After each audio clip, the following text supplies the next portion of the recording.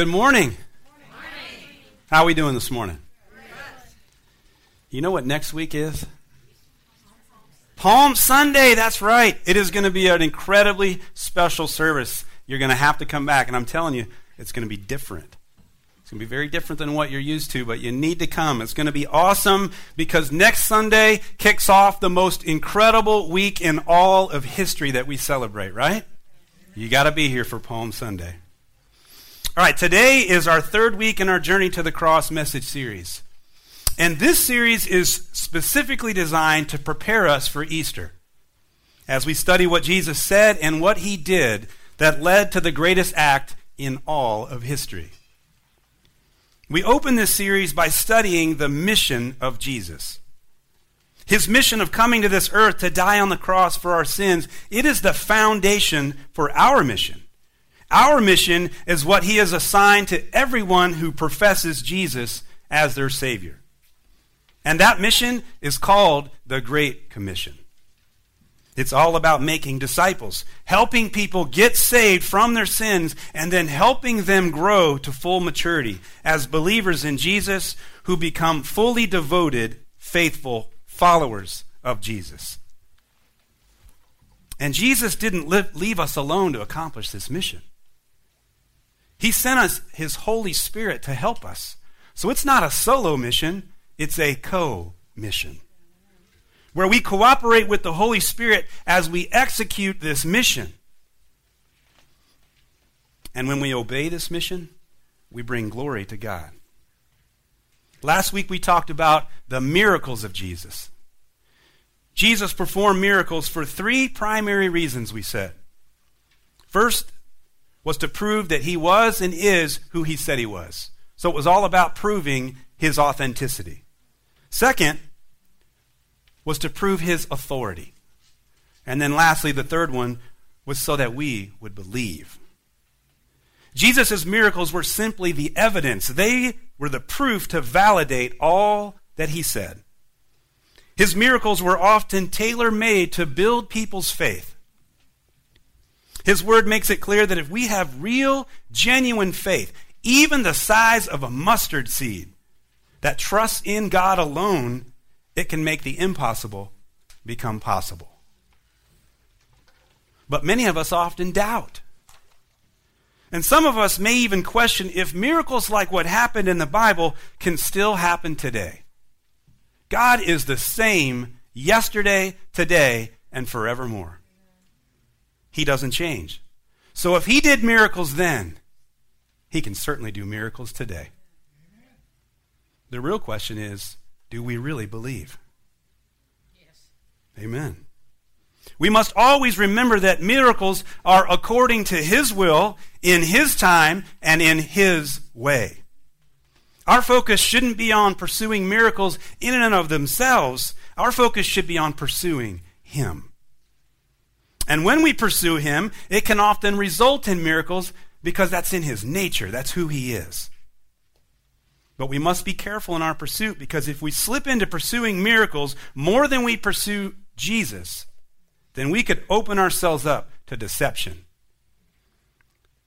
Jesus accomplished his mission on the cross, and it was the greatest miracle of all because it made a way for us all to be saved and spend eternity with him.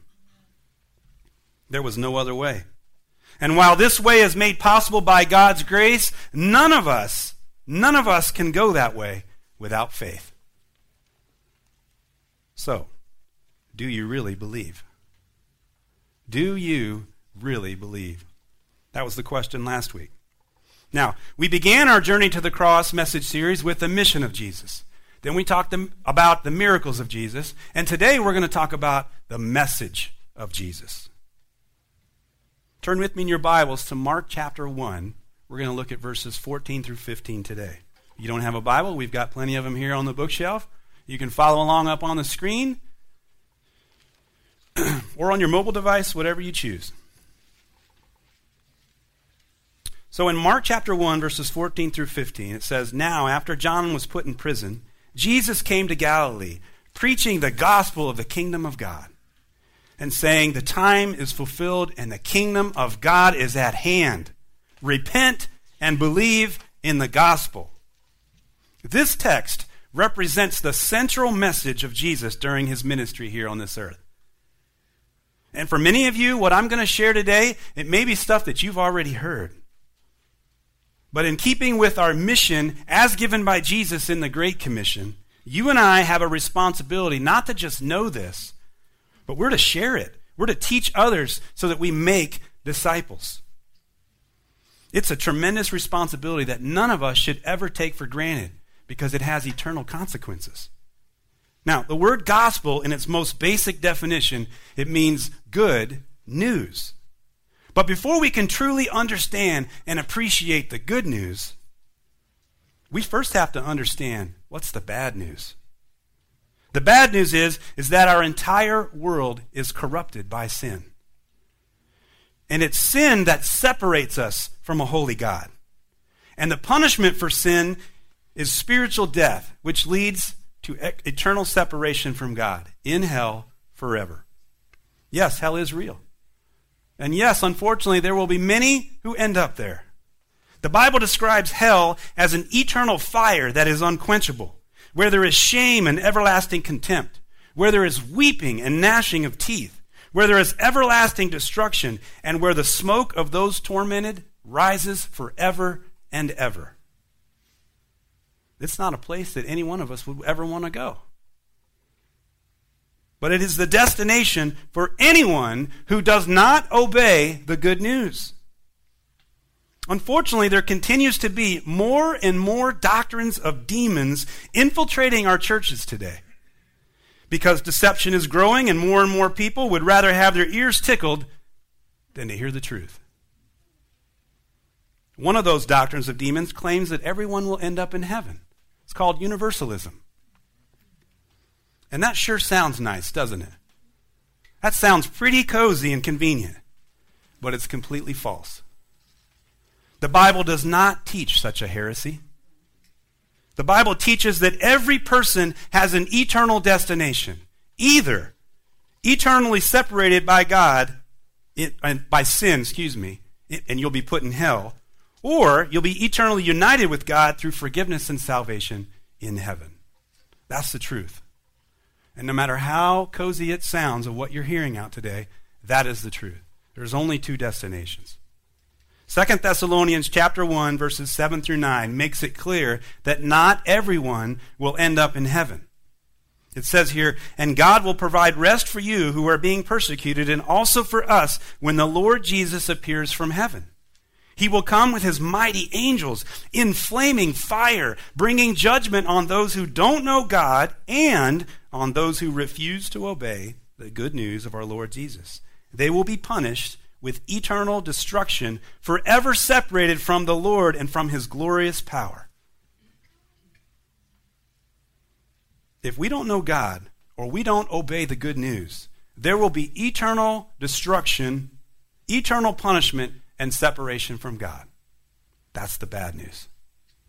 Now, let me tell you about the good news. God made a way for us to know him. He made a way for us to know him. And that way is through his one and only Son, Jesus Christ. Scripture tells us that Jesus is the full revelation of God in the flesh. Colossians chapter 2, verse 9 says, "For the entire fullness of God's nature dwells bodily in Christ." Everything about God that you need to know, you can know by knowing Jesus. So to know God, we have to know Jesus. In fact, Jesus is the only way to God. Jesus says in John chapter 14, verse 6, "I am the way, the truth, and the life. No one comes to the Father except through me." Jesus is the exclusive way to the Father. He is also the only way to know the truth because he is the truth. If you know Jesus, then you know the truth. And if you know the truth will set you free. Jesus is the way, the truth, and the life. When you choose his way, based on his truth, you will receive his eternal life. You cannot make your own way or come on your own terms based on your own efforts. Jesus is God's only solution for our sin problem. God saw how utterly helpless we were in our sins. That was the bad news. But the good news is that God sent his one and only Son to this earth. He was born into this world for one primary purpose, and that was to save us from our sins. And it was through his death on the cross that he made a way for us to be forgiven, to be saved, and to spend eternity with him. The word gospel means good news. Now let's go a bit deeper. What specifically is the good news? Well, in a nutshell, it's the death, burial, and resurrection of Jesus. That's the gospel, and that's the good news. Now let's look at it in Scripture. Paul says this in 1 Corinthians chapter 15, beginning in verse 1. He says, "Let me now remind you, dear brothers and sisters, of the good news." Now in King James, or the New King James, it would render good news as the word gospel. Often they use those words interchangeably. So let me remind you, dear brothers and sisters, of the gospel I preached to you before. You welcomed it then, and you still stand firm in it. It is this good news that saves you if you continue to believe the message I told you. Unless, of course, you believe something that was never true in the first place. Let me pause. You see this here in verse 2? It is the good news that saves you if you continue to believe. That is a conditional statement. We just talked about this a few weeks ago when we were teaching on John chapter 15. We were talking about Jesus' last I am statement. I am the true vine. In John chapter 15, he said 12 times in 17 verses to remain in me. He used that word remain that many times. Now, in other translations was used the word abide. So abide, remain, they're used interchangeably. But the whole point is we have to remain in Jesus. We have to continue to believe. That is the only condition for going to heaven, belief. That's what separates believers from unbelievers. The only distinction the Bible makes. There's not this thing that you guys hear about, or I've heard about, this whole thing with carnal Christians. There's no such thing. Believer, unbeliever. The only distinction the Bible makes. Amen. Now, in case I could keep preaching, I'm just going to keep going here in verse 3. And I'm going to tell you guys, do you know how awesome it is that I have this iPad up here, that I can see what you guys see without having to turn my head and make sure it's there? It's the little things like this that make all the difference. We just had a board meeting, and I asked the board for permission to do this, and I'm telling you, praise the Lord. I love it. I don't have to look behind me anymore.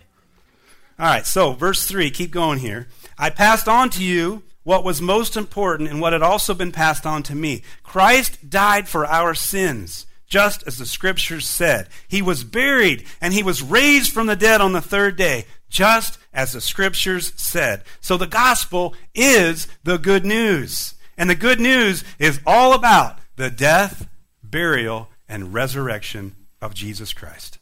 And here's what really makes the good news good. Are you ready?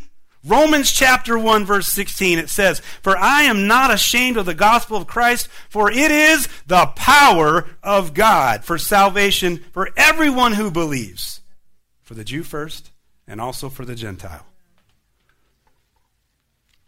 Or Greek, excuse me. It is the power of God. If you've got your hand out, it is the power of God. We can never, ever underestimate God's power. And Paul is telling us that the gospel itself is the power that saves. When you and I are witnessing to other people, we don't have to worry about where we get the power from. The power is in the gospel itself. That's where the saving power is. It's not in our strength. It's not in whatever flowery words we try to come up with. No, it's in the gospel. Just share the gospel and leave the saving to Jesus. Our role is to share, and his role is to do the saving. Always remember that. And here is also what makes the good news good. Everyone has the opportunity to be saved. It is the power of God to salvation for everyone who believes. That's not just good news, that is great news. And it brings hope to the hopeless. It brings freedom to those who are held hostage by sin. but it is a personal and individual decision. Notice what Paul said.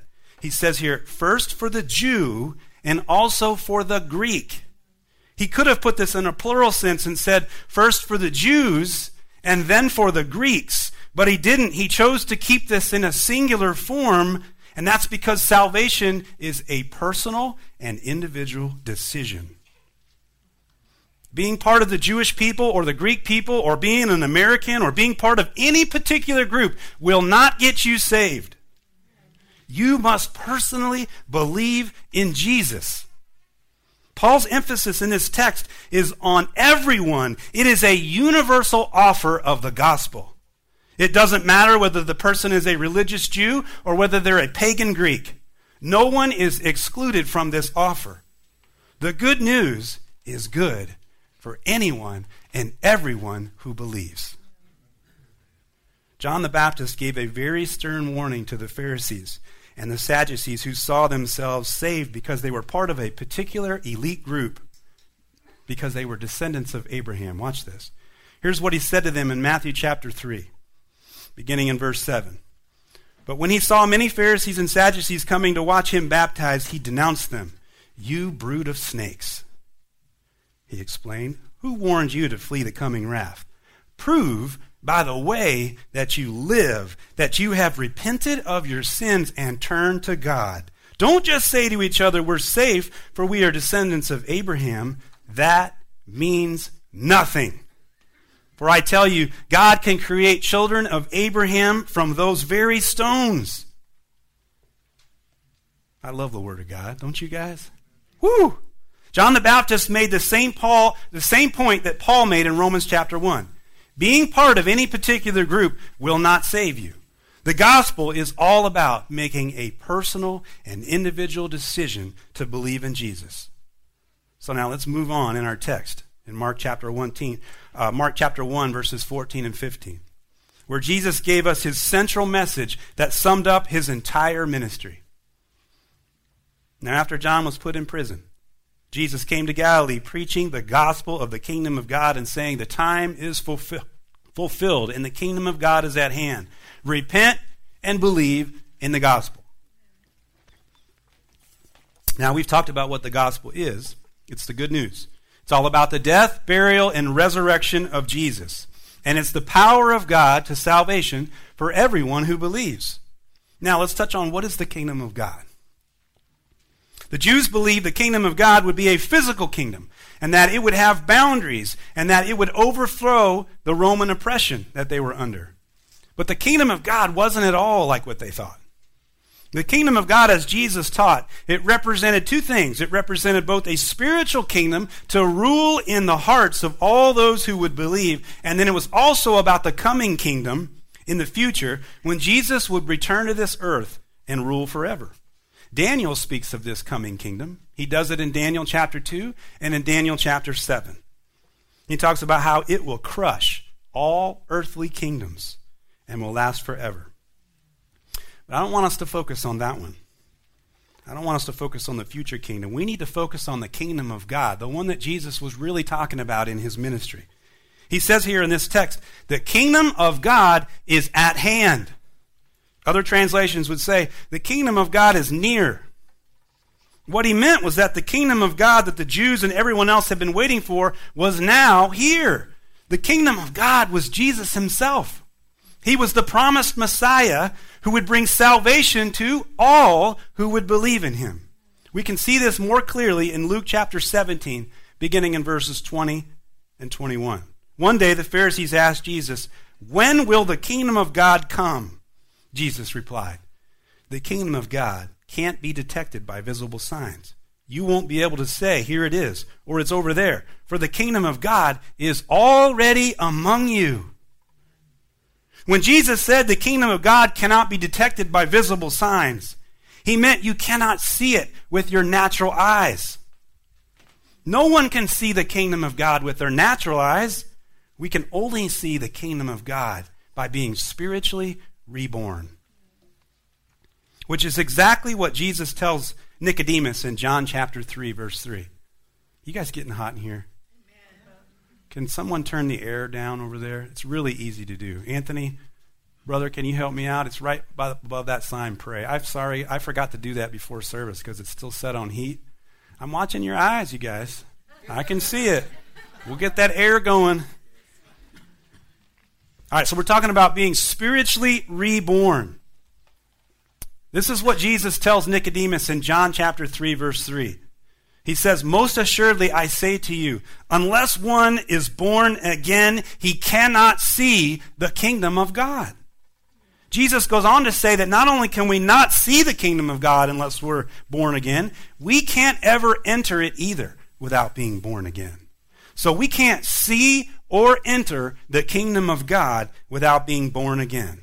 Now, being born again is going from spiritual death and being dead in our sins to go into spiritual life through repentance and faith in Jesus. It's a complete work of the Holy Spirit. We must be born again. When we make the personal and individual decision to accept the gift of salvation by God's grace through our faith, we are born again. The debt owed for all of our sins is paid in full by the blood of Jesus, who sacrificed himself on the cross for our sins. The Bible says in 2 Corinthians chapter 5, verse 17, therefore, if anyone is in Christ, he is a new creation. Old things have passed away. Behold, all things have become new. So when we're born again, we become brand new.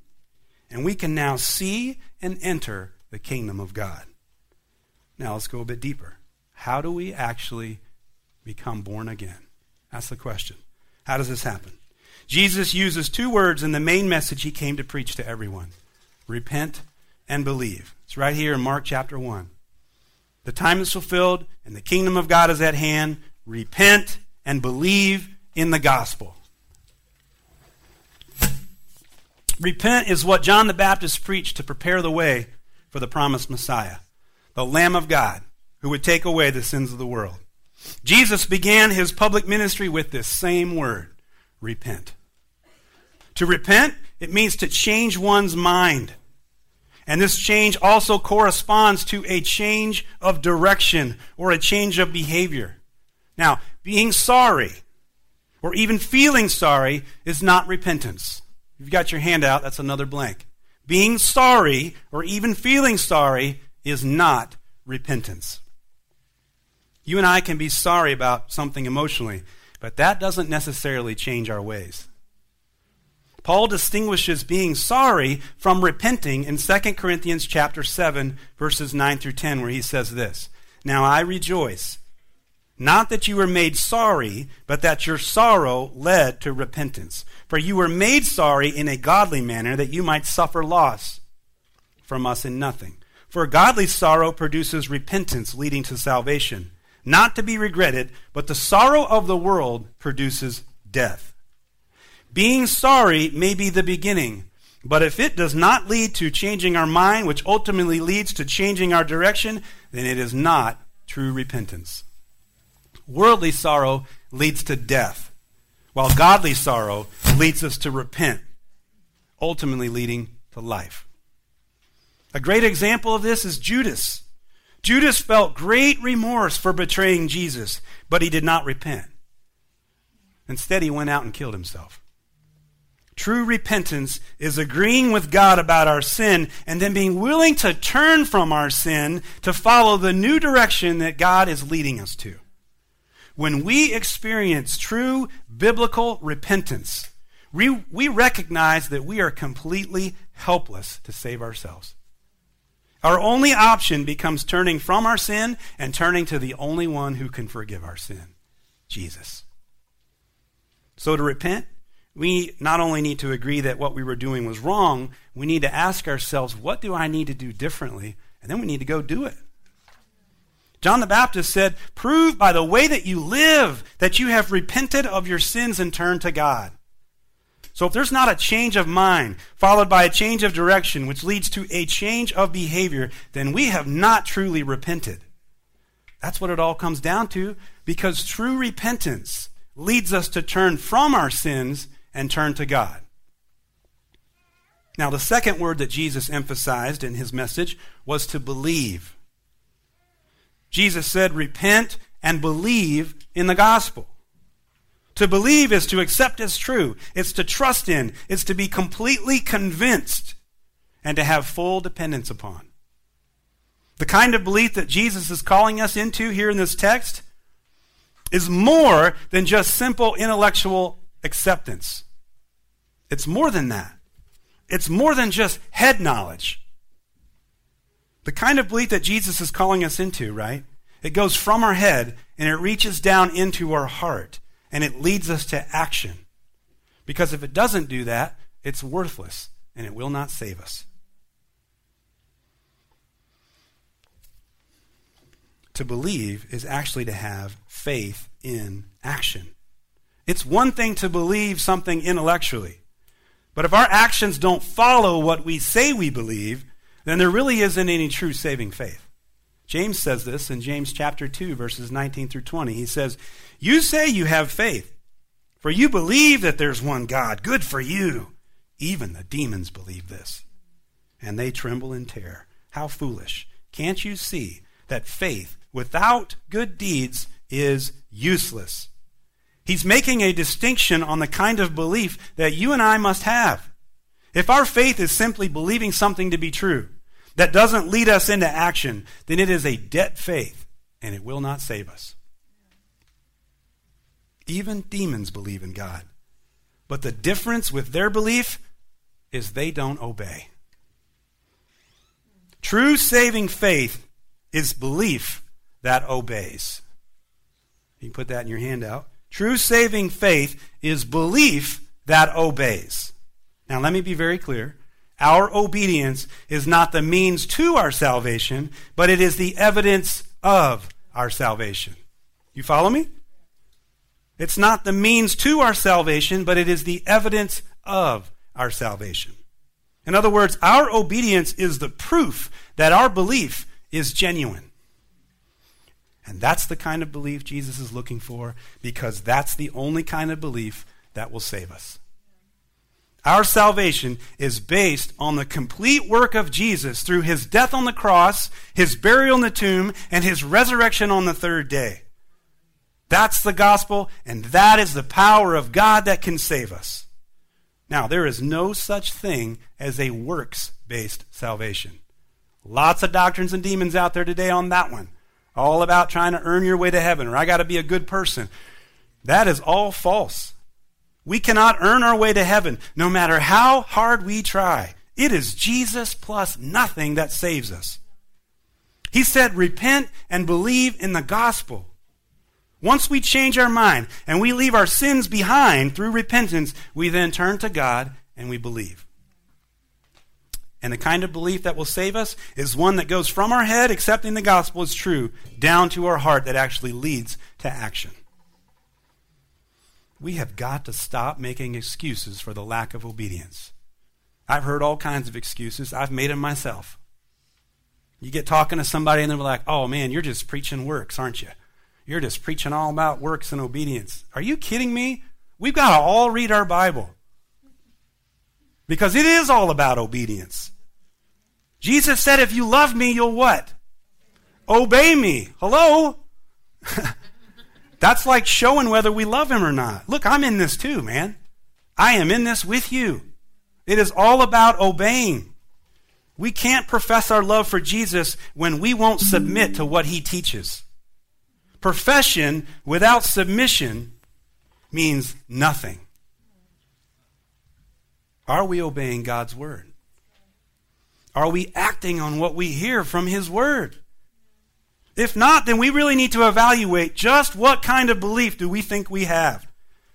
Because if we want to know that we know Jesus, if you want to have a gut check on what a relationship with Jesus actually is, and what's it like, or what it should be like, then let's study 1 John chapter 2, verses 3 through 6, where John says here, this is how we know that we know him, if we keep his commands.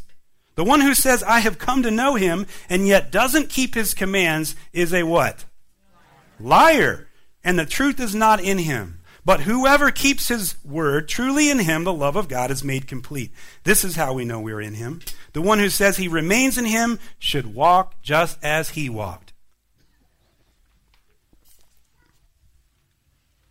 You want to know that you know Jesus? Then check your obedience.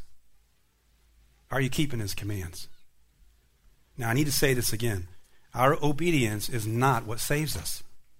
It's only by his grace alone, through our faith alone, in Christ alone, that we are saved. Period. But our obedience is the evidence of our being saved. And let me also clarify what is meant by the word keep here that John uses when he says this. This is how we know that we know him. If we keep his commands. Our obedience is not about perfection. It is about direction. John chapter 17, verse 6. Jesus is praying to his Father about his disciples. And he says this, I have revealed you to the ones you gave me from this world. They were always yours. You gave them to me, and they have kept your word. This is really important.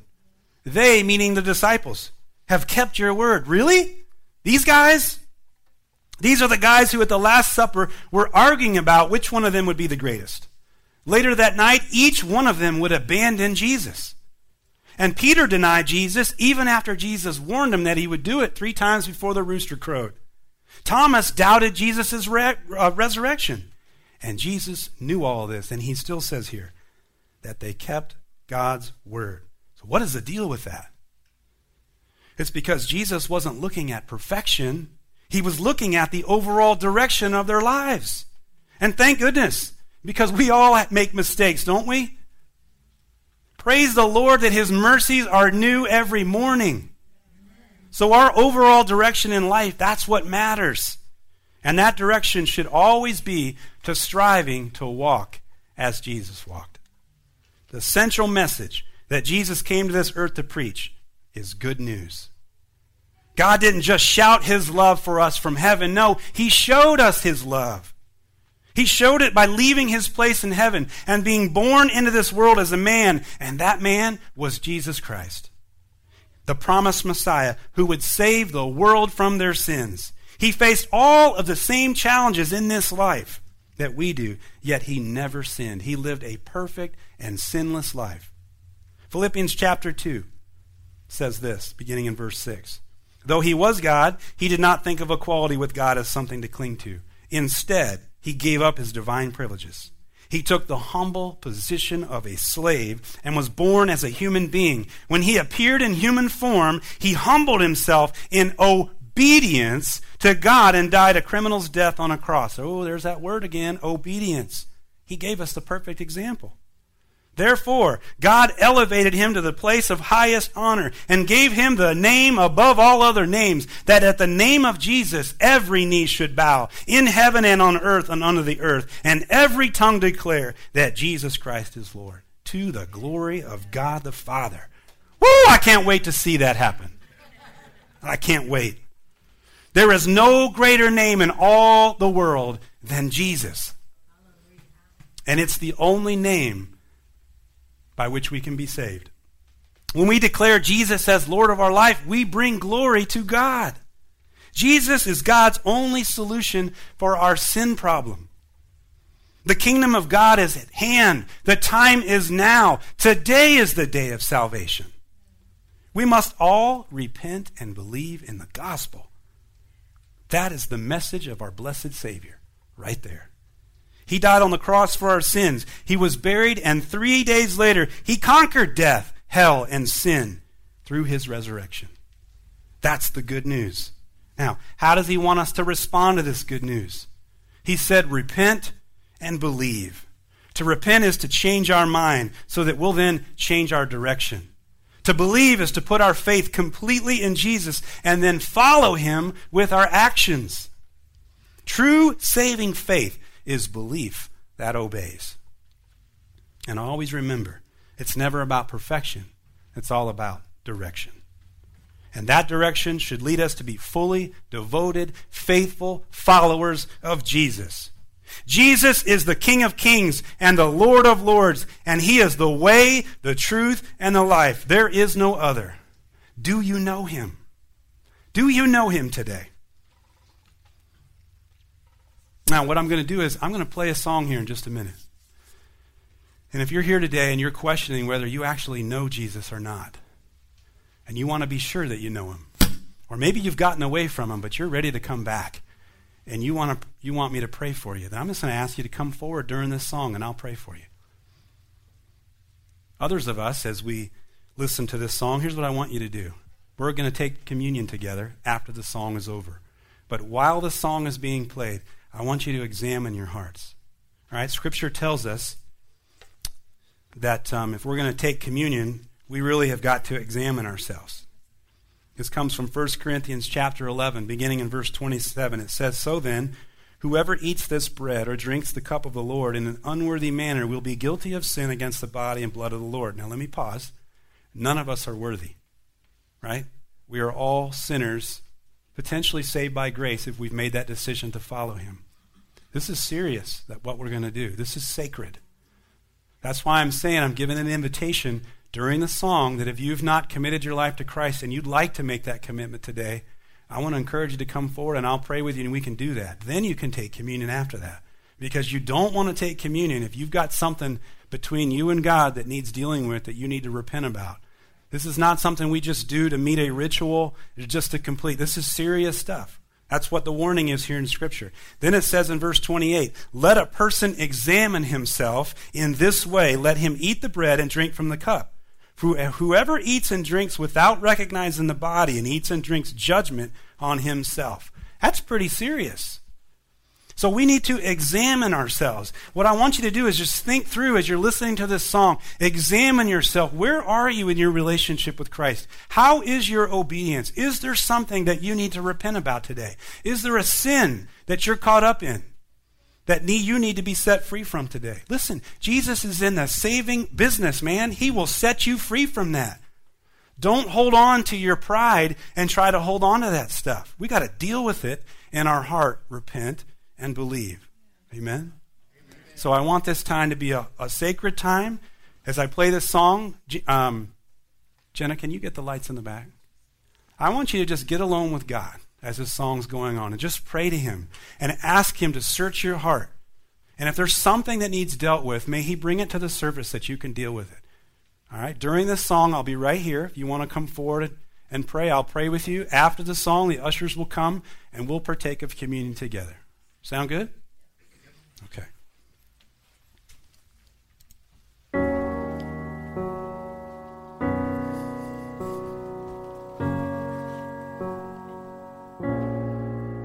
I see shattered, you see whole.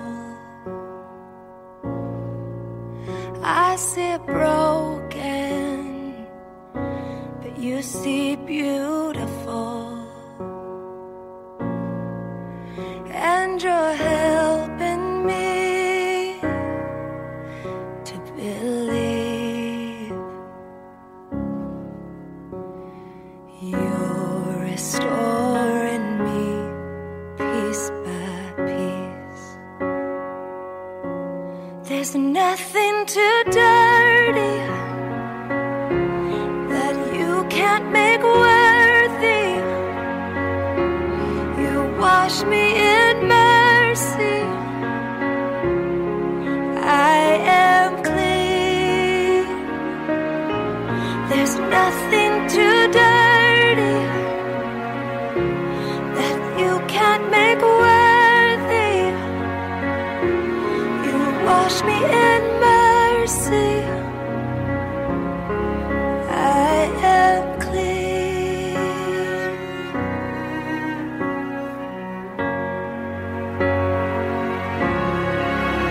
What was dead now lives again. My heart's beating inside my chest.